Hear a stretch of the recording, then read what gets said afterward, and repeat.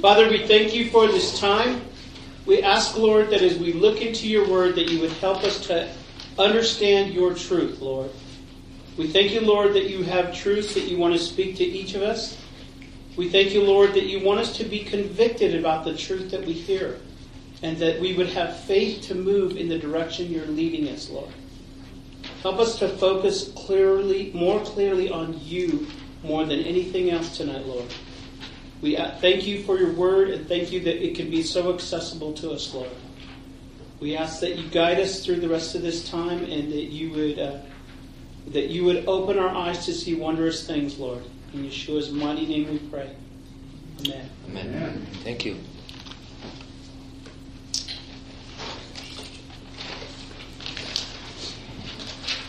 I would like to see a show of hands. How many folks have sat through some sort of systematic teaching on spiritual warfare?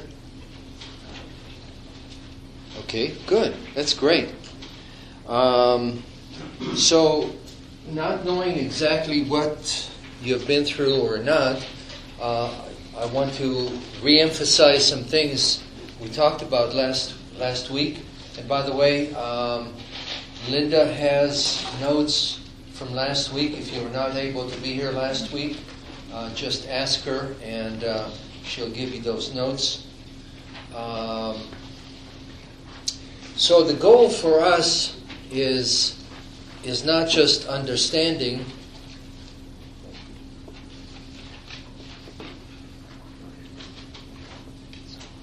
but the goal for us is ultimately.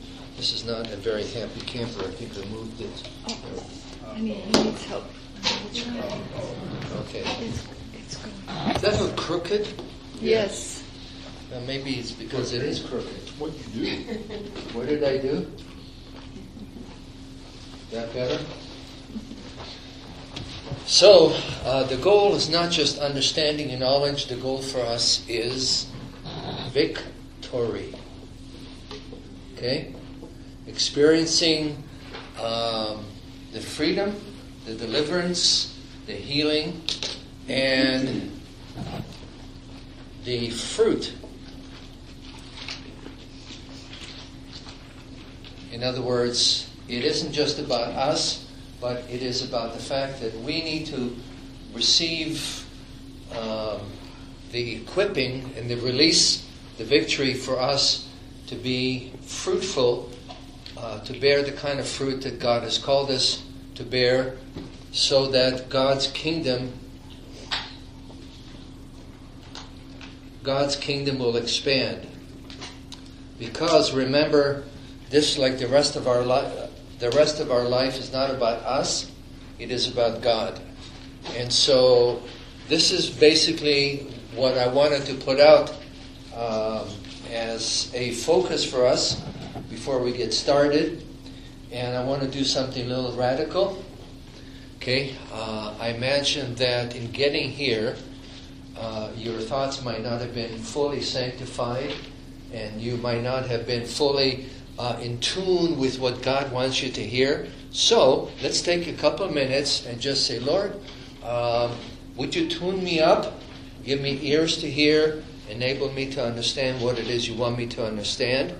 And let's do that, and then we'll get started. So take a minute, just quiet prayer, and ask the Lord to talk to you.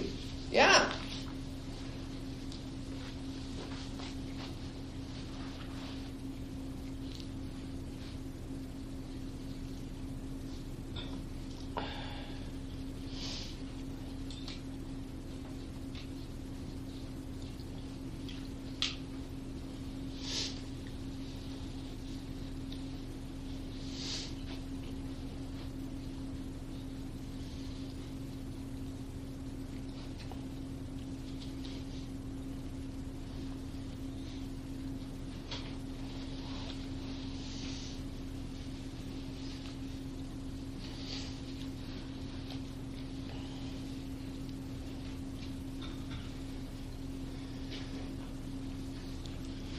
Why don't we pause here, and I'm sure you'll have an opportunity sometime between now and next Wednesday to do more of that praying, because we want this, again, not to be merely about knowledge, but about practical reality for us. So, several things that I wanted to start off with by way of review is this whole topic, what is at the top for us, what fills our screen, is not us, protection from darkness, but the goal, first and foremost, is the fact that you and I have been called to serve God. Numero uno. We've been called to serve God. And so the issue isn't so much me and my needs. The issue is, what is it that God has in mind to take place in me and through me? So I wanted to put that out to encourage us that the stakes are higher beyond just us, but they involve the expansion of the kingdom of God. That at some point we will have the greater kind of victory in this area as we focus not on ourselves or Satan, but as we focus on what God has in mind and the fact that His plans and purposes have to take place. So we talked about some of that last time, how that the beginning point for us is the fact that God has a plan, that He is consistently at work to bring that plan about, that spiritual warfare involves the hindrance and a distraction. If you recall, I mentioned the fact that Satan comes from the Hebrew word Satan, which means someone who is an opponent. That can refer to anybody who is an opponent or someone who presumes to be an opponent of God, and that spiritual warfare involves simply the strategy that the prince of this air, prince of darkness, has in order to frustrate and hinder God's plans and purposes. And we talked about the fact that ultimately it's not going to happen, because when God sets ultimate plans, they come about. We saw that in Isaiah chapter 46, verse 10, where the Lord states it this way, my counsel will stand. In other words, what I planned will come about. Now, it's hard for us to get our arms around that, because we're so used to focusing on ourselves and on this whacked out world out there, that we don't realize that what really is at play is the fact that God is consistently at work. And so we want to begin not here, but we want to focus on God's plans and purposes. So spiritual warfare involves that above everything else. Now, what we'll talk about tonight is some aspects of knowing how darkness, the kingdom of darkness, operates. Or, as I entitled it, Know Your Enemy. Now, the caveat here is that our goal is not to learn anything and everything possible about the kingdom of darkness. A, it's counterproductive. B, it is destructive. And C, it really fulfills not God's plan, but fulfills Satan's plan. Why? Because his goal is to use anything and everything to distract us from focusing on God. So, being obsessed about how darkness operates is not God's plan for us. But we need to understand some things that the Word of God tells us about what takes place, and we need to be aware of it so that we are free of control, manipulation, dominance by darkness. Remember last time we also talked about John 14:30. You all remember John 14:30? Bill, remember that?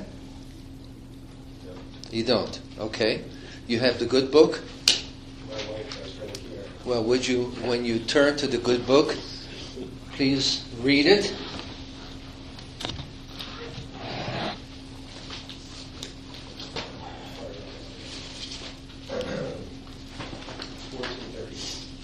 I will not talk with you much longer, for the ruler of this world is coming. He has nothing on me. But in order that the world may know that I love the Father, I do exactly as the Father commanded me. Okay, stop. Why does Yeshua say that the prince of this air, which is obviously Satan, has nothing on him? He hasn't committed any sin. Okay, so? He's guiltless. So? He has no power over him. Hmm? He has no power over him. He has no power in the sense, as we'll look tonight, when we commit sin of one kind or another, particularly sin that we commit on an ongoing basis, what it enables Satan to do is get a piece of us, sort of like a beachhead, and through which, or an open door, through which Satan and his messengers, the demonic angels, can come in and do their dirty work. Yeshua's point is he has no hold, he has no, it's like in wrestling, if you've seen wrestling or judo, the opponents try to grab a piece of the individual so they can bring him down. Yeshua was saying, he has nothing on me. Now, obviously, because we're not yet like Yeshua fully, and we will be there, when we see him, we shall become like him. Right? Yes? Amen. Okay. Which means all the crud in us will fall away. At this point, we still have elements of that, which means that to one degree or another, Satan has the ability to get pieces of us, but we don't want to be discouraged and focused on that. Why? Because Yeshua has come and he gives us deliverance, he gives us victory. And so that's the focus. All right, part of the picture here is when we talk about spiritual warfare, a lot of times people are disinclined to take ownership of it and say it really exists. Or if it does, it's way out there and it's extremely funky, but it doesn't involve me because who am I? I'm just a little individual. I'm not like one of these whacked out individuals. So I wanted to start off by looking at one of these severely whacked out individuals in Mark chapter 5. So let's turn to Mark 5 and we'll read 15 verses.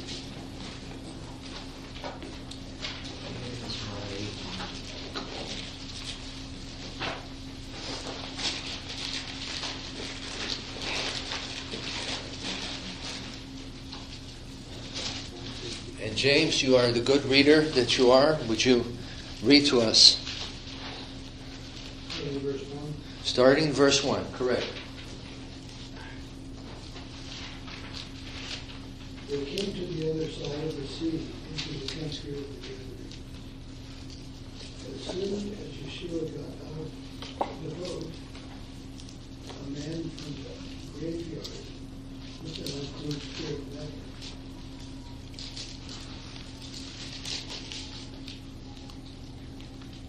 He lived among the tombs, and no one could restrain him anymore, even with a chain.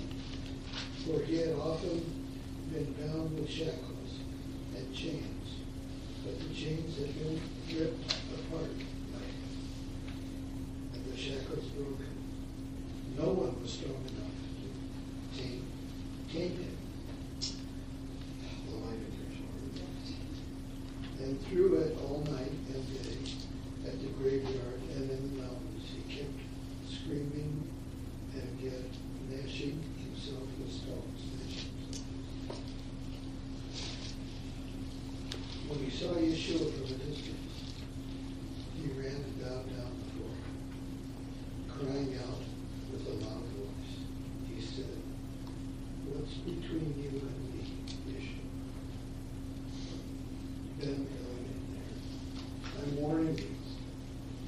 name of God, do not torment me.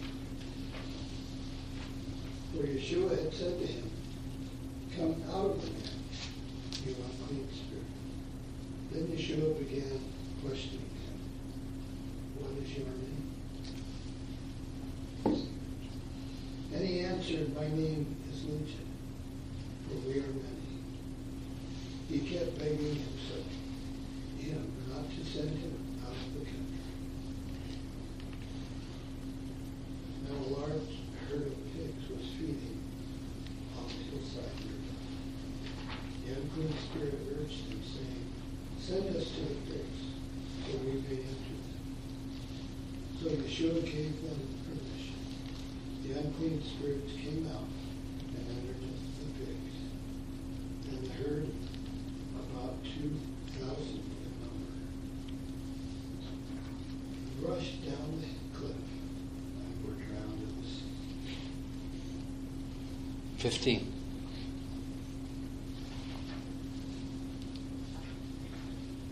The herdsmen ran away. I can't see in this light. All right, James, do we need to have someone else pick up for you? That'd be great. Okay. Linda, would you do that?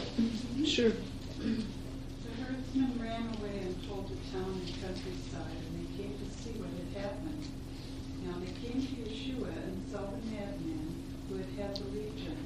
He was sitting there, dressed in clothes and in his right mind. The people were scared. Now, this is obviously an extreme example. So we can do one or two things with the extreme example. We can either totally dismiss it out of hand and say this is a different universe, or we can say, okay, it is extreme, but there are some things we want to learn from it. So I put the second option as what is helpful.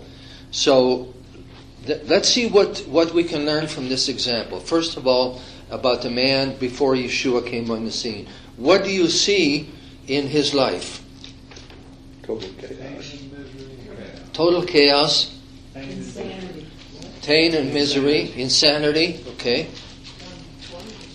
Torment, okay?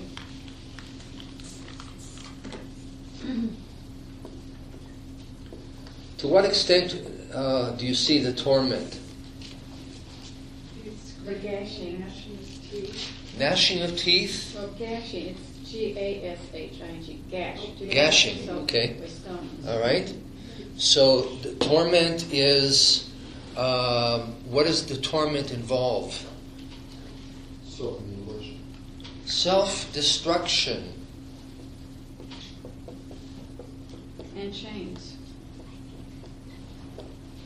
Well, the chains were not his. No, but they were upon him. They were upon him. They were probably put in order to try and control him. Okay? So we see torment, self-destruction. What else do you see? Fear. Hang on to that idea of fear.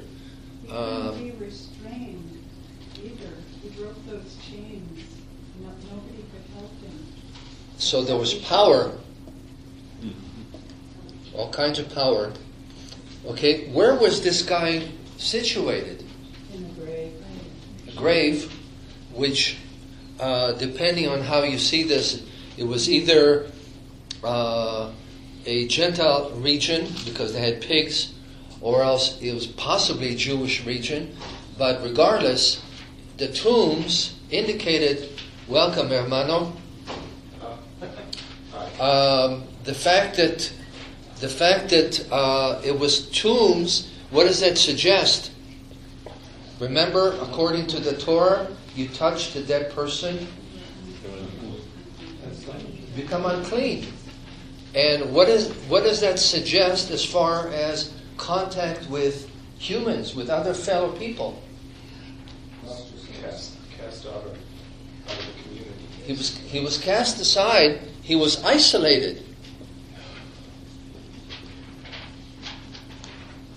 So you look at these characteristics, And they're extreme, but how many times you've heard of kids who take a knife and slice themselves? Okay? That's self-destructive. Where does that come from? Comes straight... Huh? Depression, but who is the one behind the scenes who's controlling like a puppet master? Satan. Satan. You think it's you doing it, but there's somebody behind you pulling the strings, kind of manipulating and controlling you. Right. So anytime you see self-destructive behavior of whatever kind, you know that Satan is involved. And power, we're not surprised, because people who are involved in occultic stuff, satanic stuff, have power and isolated.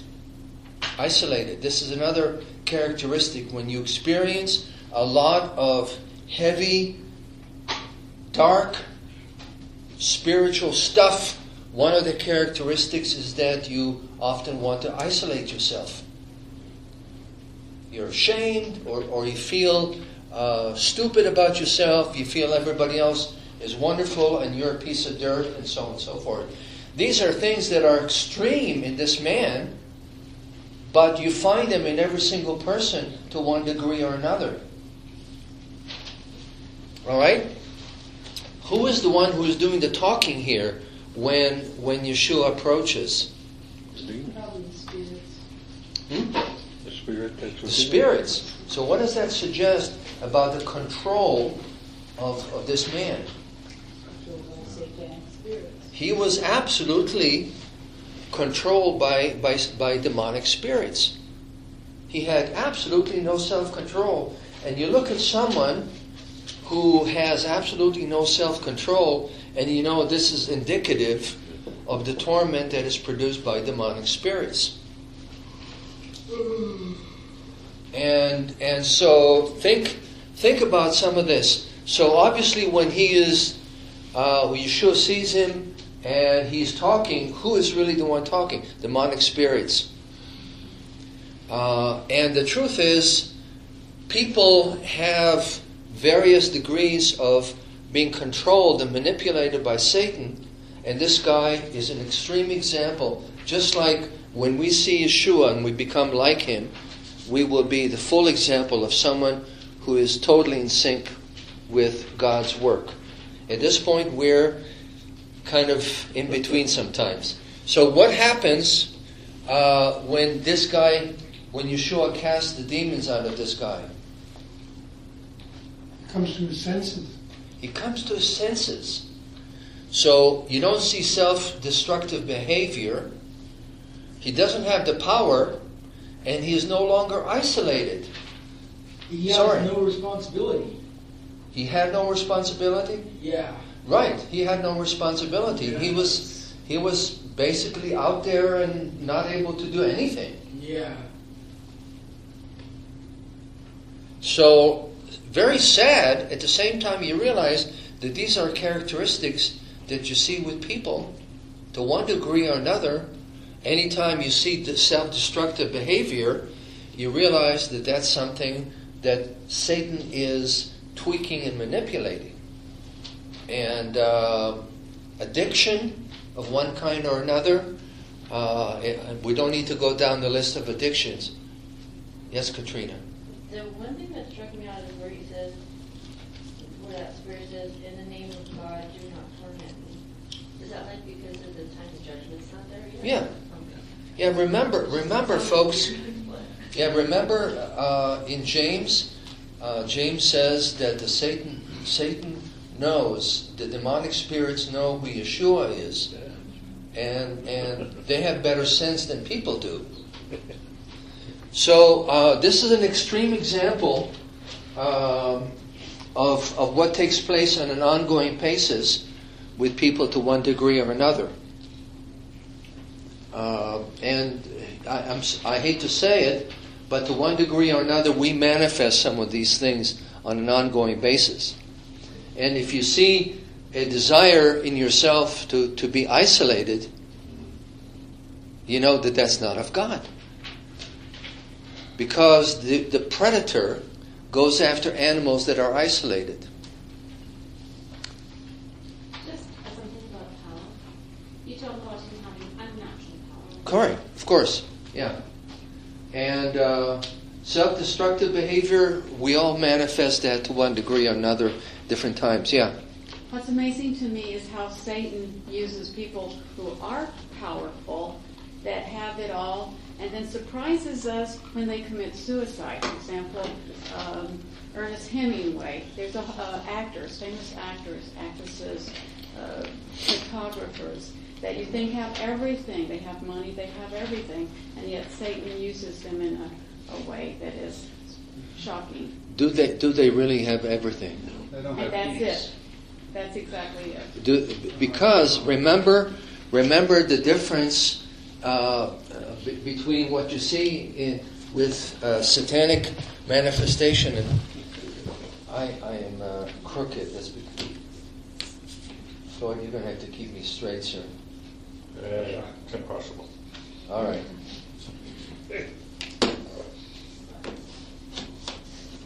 There. Okay. Thank you. Remember that one of the main characteristics of who God is, He is Adonai Shalom. Shalom, remember, means what?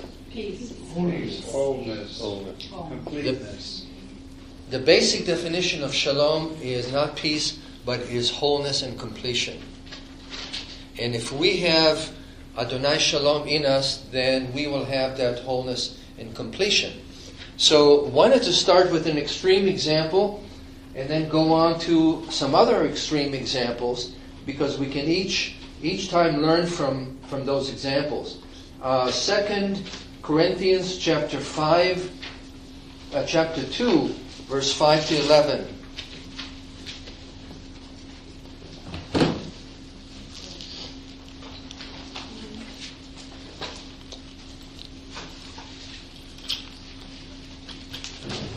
And let's see, who do we call on? Yvonne, can you read for us? Okay, 2 Corinthians chapter 2, verse 5, right? Yeah. Forgiveness for the offender. If anyone has caused grief, he has not so much grieved me as he has grieved all of you to some extent, not to put it too severely. Yeah, to verse 11. Oh, the punishment inflicted on him by the majority is sufficient. Now instead you ought to forgive and comfort him, encourage him, otherwise such a person might be swallowed up in overwhelming depression. So I urge you to show that you really do love him. The reason I wrote you was to see if you would pass the test, to see if you would fully obey me. Anyone you forgive, I forgive too. For indeed, whatever I have forgiven, if there has been anything to forgive, has been for your sake in the presence of the Messiah, so that we will not be taken advantage of by the adversary, for we are quite aware of his schemes. Okay, so the picture here is not absolutely clear unless we back up and go into 1 Corinthians chapter 5. Apparently what's going on here is there was a man in Corinth who slept with his mother-in-law. I mean, his stepmother. Thank you. And the Corinthian believers were so screwed up that they thought that was not just okay, they thought it was wonderful. Why? Because their mind, it showed that they had become so spiritual that it didn't really matter what you did physically, because they were free from physical constraints. They can focus on matters of the spirit. And Paul said to them, "What's the matter you?"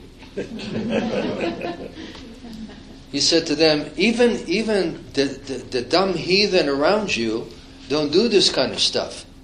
They know enough. There's some kind of sense of morality in them to know that this is not okay.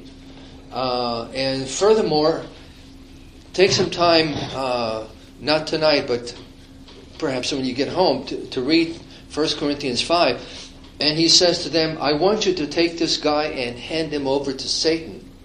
Now that's kind of a strange expression. He doesn't literally mean that you take this guy and you say, Satan, yo, come here, here is this guy.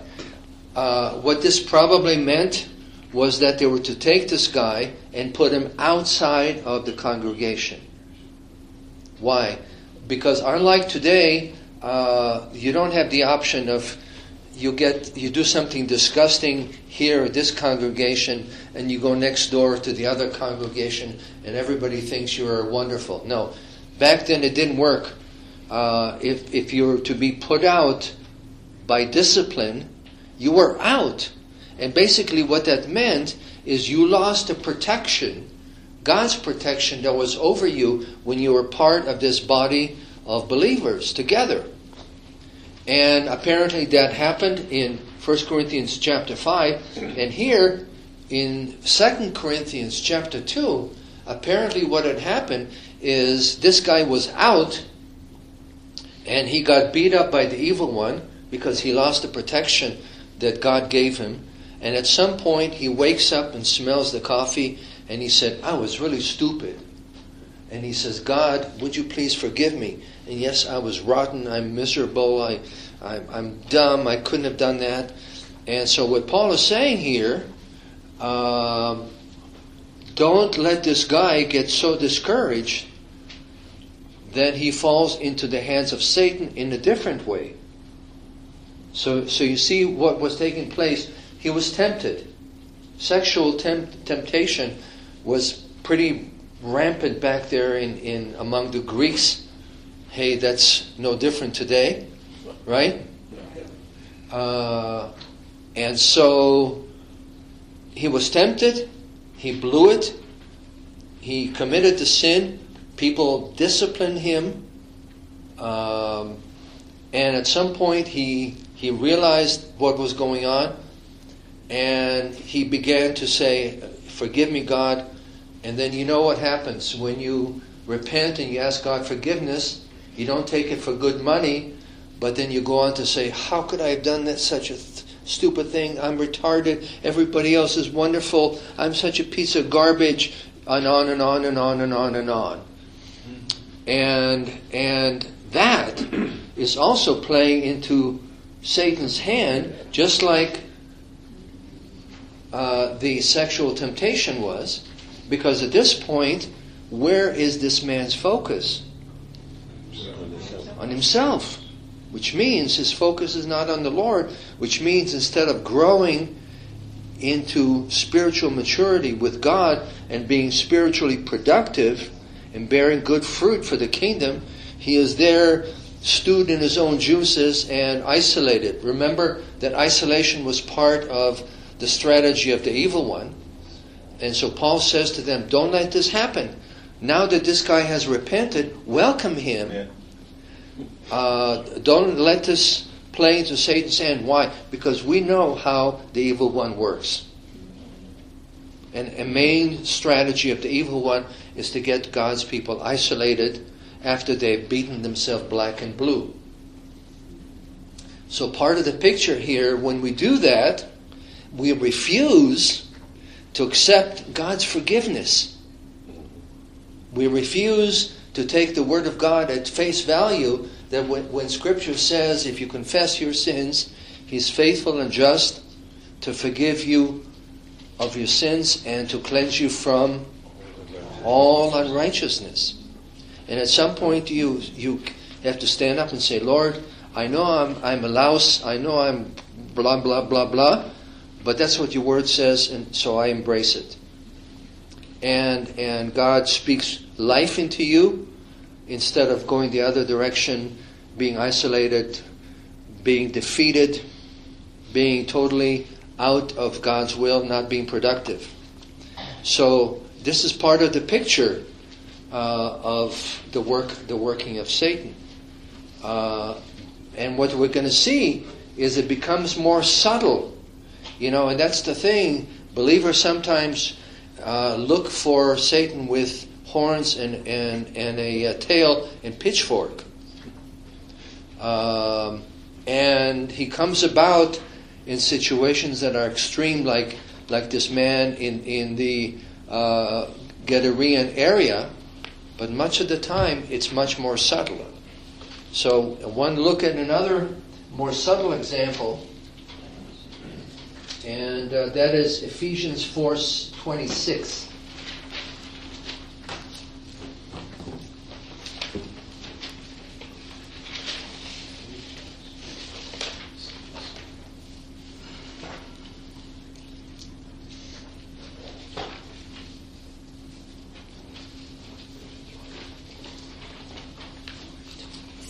(26 and 27). And Rachel, would you read that for us, honey?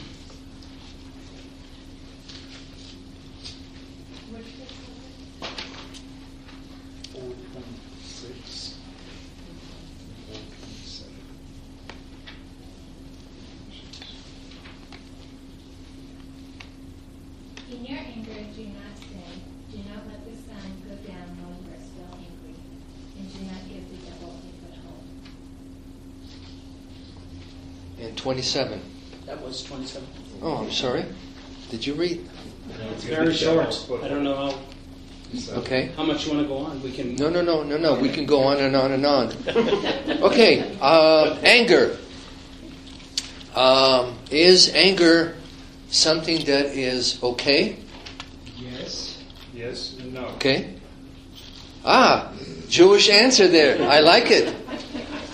Okay. Why is anger okay? Because it's an emotion and everybody has them. Okay. Even God. You know, I'm sorry? You can have righteous anger.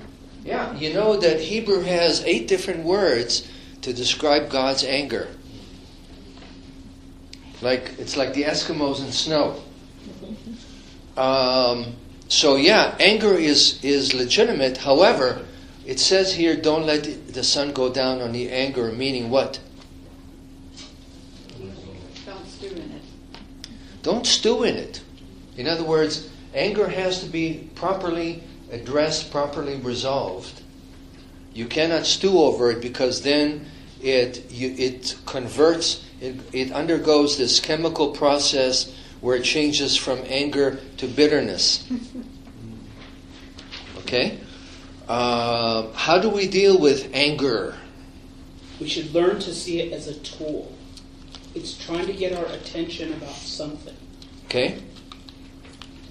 Very wise. Good point, Michael. Because there are some times that anger's trying to catch your attention to get you to see what's happening around you, whether it's something's unrighteous going on, maybe someone's rights have been violated, maybe there were unclear expectations or unmet expectations. And so sometimes anger needs to happen in our life so that we can understand what's going on. And I think it's really important that when anger happens, because anger is going to happen, it's not a matter of if anger happens, it's when anger happens, is learning to ask the Lord, why are you angry? Why am I angry? Why do I feel the way I do? And trying to understand and process that out. Okay? So anger is legitimate. Anger happens. It needs to be addressed. And again, remember, when offenses take place, we sometimes do one or two things. We either stuff it. No, I'm not angry. Everybody else is angry. I'm not angry. I'm okay. Or taking the other approach that basically says, a volcano spewing all kinds of things over everybody else. Neither one of those is godly. Scripture tells us to speak the truth in love. To look at other folks and say, you really offended me, you hurt me. Not, you're a skunk, you're worthless, but you offended me, you hurt me. And what the person does with it, you're not responsible. But don't let the sun go down on your anger means you don't wait and wait and wait and wait and wait and wait and wait and wait and wait. Yeshua puts it this way: if you're at the altar, Matthew 5:24, yes? Make peace with your neighbor or whatever before you go to the altar, or is that before you go to court? Well, you're close. You're in the right neighborhood. Not bad there, Bill. If you're presenting your offering before the Lord, then you remember your brother has something against you, stop. Put the offering down, go deal with your neighbor, and get stuff dealt with. It's especially challenging in marriage relationship because you want to go to bed and you don't want to deal with the anger. I see a hand. Yes, Katrina. This is a personal question, but what if you try to do that and you just keep hitting a brick wall with somebody? Then it's God's problem. Because the Lord doesn't call you to be responsible for the person and the person's reaction. God calls you to be responsible for yours. And if you endeavor to speak the truth in love, then you stand before God and say, Lord, you know me. Your word says for me to speak the truth in love. I've done what I know to do. Not perfectly, but I've done what you say I should do. And what so-and-so does, it's between them and you. But you have resolved the anger, your personal anger. And I know we can probably park here for several hours. It says in here, leave your gift at the altar. It says, first be reconciled to your brother and then come and present your offering. So reconciliation, as far as it's up to you, is my responsibility, right? It is. As far as it's, now they may not accept it. Yeah, but what Yeshua's point is not you grab the person and you make them reconcile to you. No. Right in the middle of worship service. Yeah, you endeavor. Well, folks have done that. I totally have been told. He came to me right in the middle of worship and wanted to get this straightened out right there. Yes, and you understand that you can take Yeshua's words and be a little meshuggy with it. The point of Yeshua's point and Paul is that you endeavor to the extent that you're able to communicate and reconcile in the sense that you've done your part. We're never expected to get inside the person's heart, mind, intestines, and so on, and fix them. Okay, so what Paul is saying there is that unresolved anger is a beach front, a toehold for the evil one to get inside, or an open door. One of a number of different open doors that we can present, and we don't want to present that. Now, another one is our inclination to believe things that are smooth and comfortable. Okay, let's turn to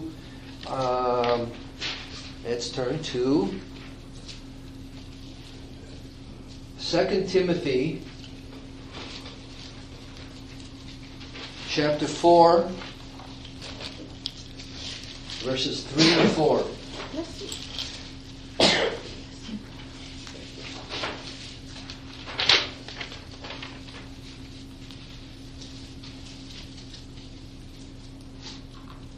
And let's see.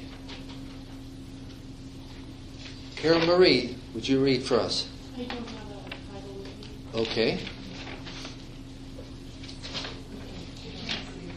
All right. I can read it since no one can see it.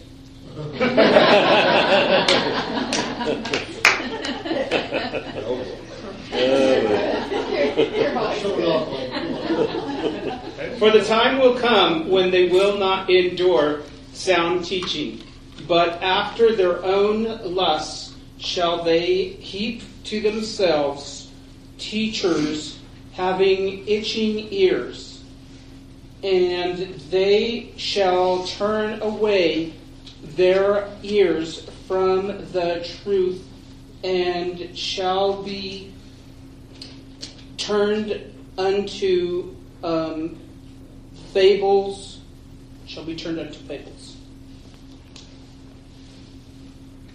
So, question for you: what does it mean to have itching ears? Is that because there's a you're allergic to something, and there's ear mites? Okay, spiritual ear mites. What does that mean?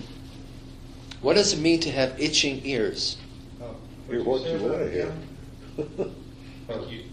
Her or what bad things are you saying? No. Not that I want to hear gossip, but if I could just, it's a prayer concern. Okay.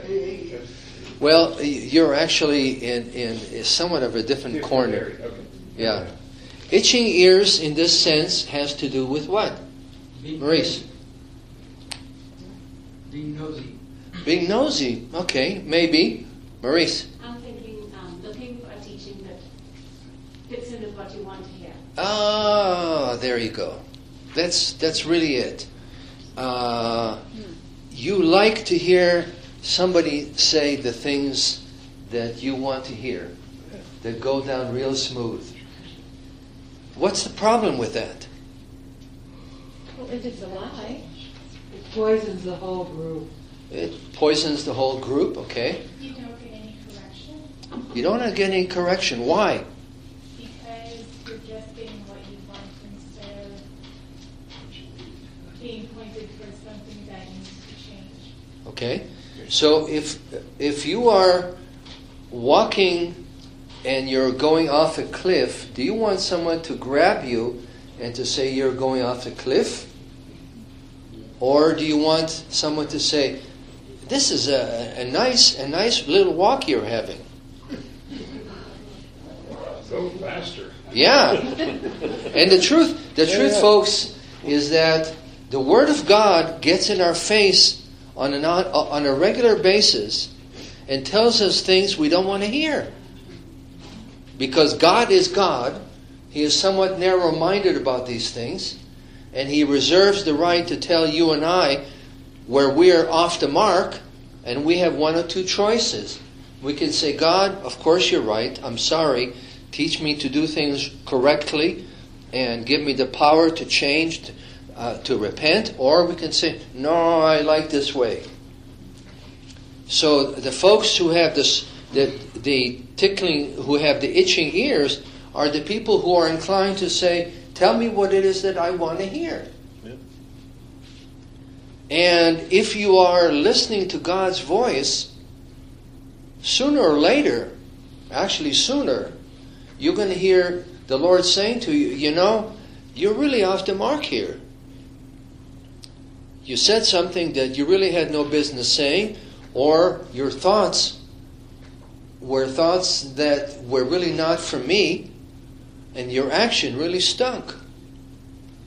And if you know who God is, and the fact that the Lord has a X-ray vision, that He sees us and knows exactly what's running through our brain, the only thing we can really say is, Lord, of course you're right. And so if we have someone who stands here on an ongoing basis and telling you things that you want to hear, what's going to be the result? Fable. Like it said, fable. Fable, okay. What are you going to be hearing and believing? Lies. And what does Scripture say about Satan? That he is the father of lies. So one of the ways, one of the buttons in a sense that we need to learn to identify is our inclination to want to hear something that we find very suitable, rather than something that rubs us like sandpaper. Because, and it's not that we want to find a preacher who will get 2 inches from our nose and say, yeah,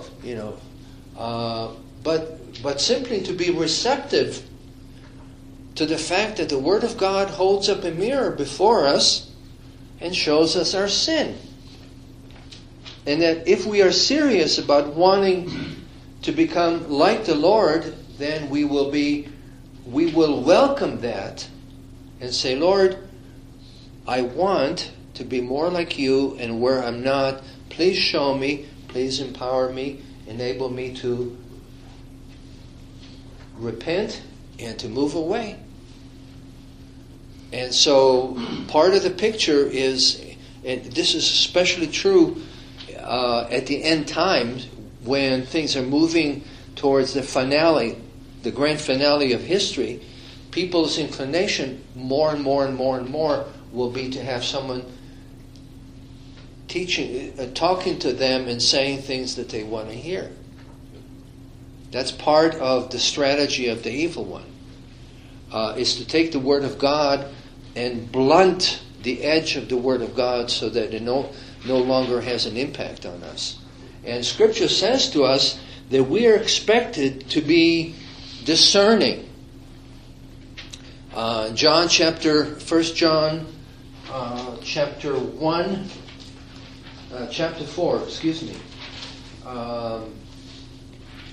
we're told, we're commanded to exercise discernment. Commanded. Test the spirits. 1 John chapter 4. Hermano, when you find it, would you read it for us? 1 John 4:1. We'll just read it and then move on to another passage.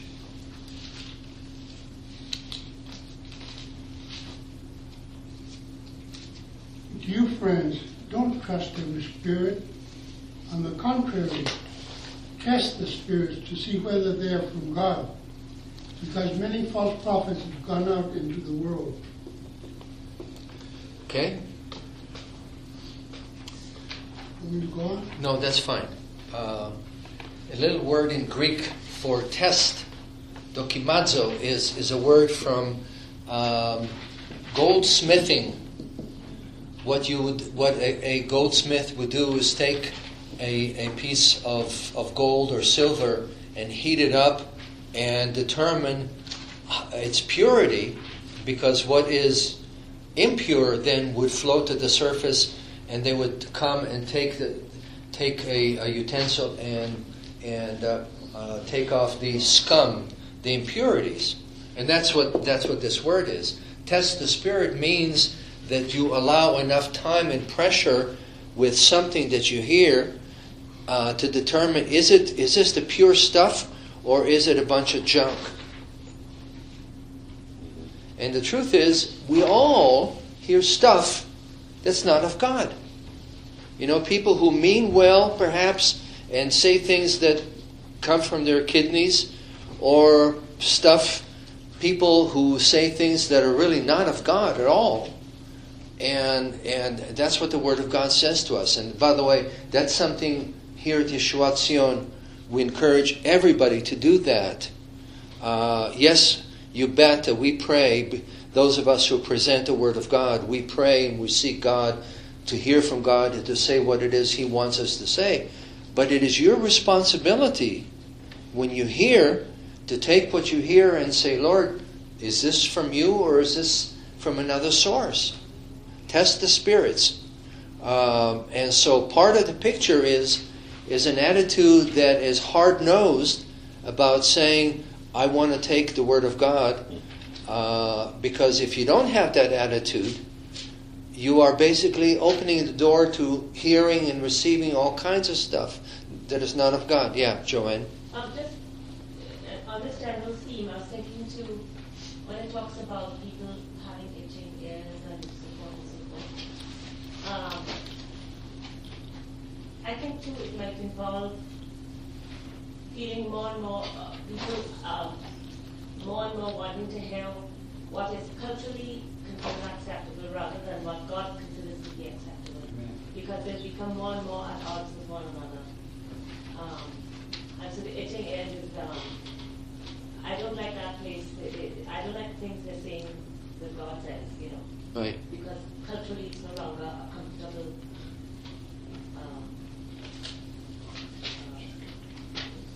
relevant? No, not relevant. It's not comfortable it's no longer seen as a good thing. Yeah. There's something God says is not good and other people are saying is good. And so it's no longer comfortable to hear someone saying these hard statements of the Lord. Right. And part of reality, folks, think about that. If you want to be growing in your relationship with God, at some point, part of the measure of that happening is you realize that God is pointing His finger to different parts of your life and saying this is out of order, and you're responding, and that this is something that is happening. If you don't see that happening, it is highly unlikely that you're going to be growing in your relationship with the Lord into spiritual maturity.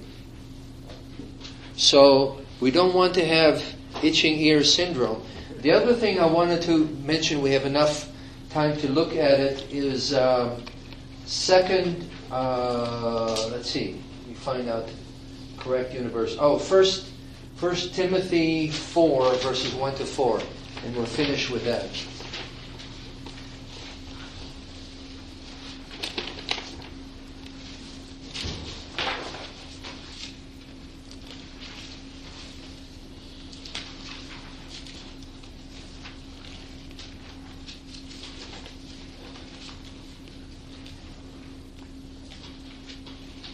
John, you have the good book?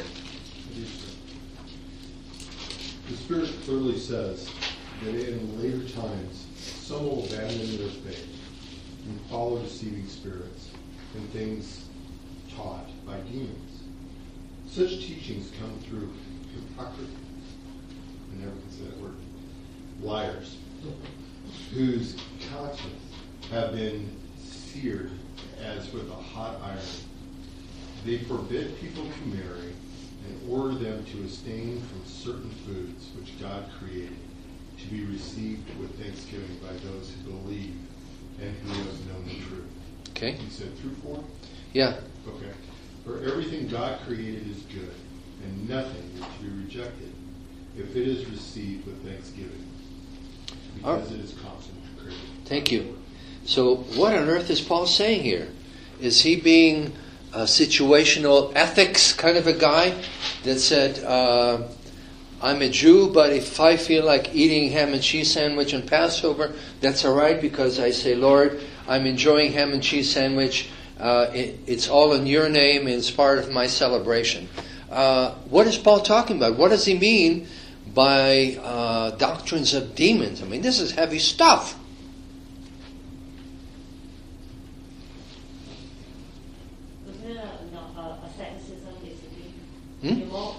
You're more holy if you don't touch, you don't eat, you don't taste. That was a doctrine that was something he was battling with. Well, not he was battling with. The doctrine that he was speaking against, when I say he was battling with, I don't right. think he personally. Right, but okay. It was a thought that was taking over about you're more holy if you don't engage yourself in material things like food and was more holy. Possibly Greek philosophy kinds of stuff, but it's legalism. It's legalism, okay? Legalism means that in order to live a life that is God, that is holy, then you have to do this, and this, and this, and this. Check off all the things. And it's about you. And it's about you. And what you're doing. Correct. Now, what's the problem with legalism? Legalism simply says that the way to become holy is to set up a bunch of rules and regulations and then do them. The problem with that is it puts the burden on you, and furthermore, it tells you that following the Lord is doable. Doable, something you can do. And the problem with that is that the Word of God teaches us that following the Lord is impossible. Okay? It's impossible on our strength and our wisdom. And we come before God and say, Lord, I want to follow you. I love you. I want to be holy. I don't have what it takes. You're going to have to give it to me. That's the opposite of legalism. Why? Because we recognize our bankruptcy.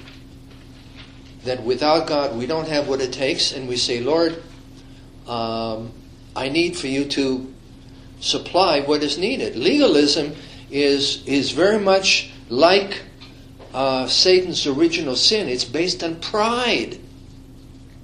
I can do this. I can do that. And so the Word of God says to us, no. You want to honor God, you want to follow Him, but you want to do it from the right perspective. It's not about you. One more thing too. And, Rabbi David, we have 1 minute? You don't. Ah! You take one. I'll take it. All right. Remember what Scripture says about Satan walking around like a roaring lion? Okay, now why do you think lions roar? It's a warning? Terrorized. That's exactly it. They want to terrorize, to make their prey more susceptible. And this is something else we'll talk next week or the week after, is the fear button. Who controls your fear button? We all have fear buttons. Every one of us has a fear button. We respond to fear in one situation after another. Sometimes we're great, we're strong. Other times we are all over the map with fear. And We're going to cover that next week? Huh? We're going to cover that next week? Yes, sir. I think we're tied up.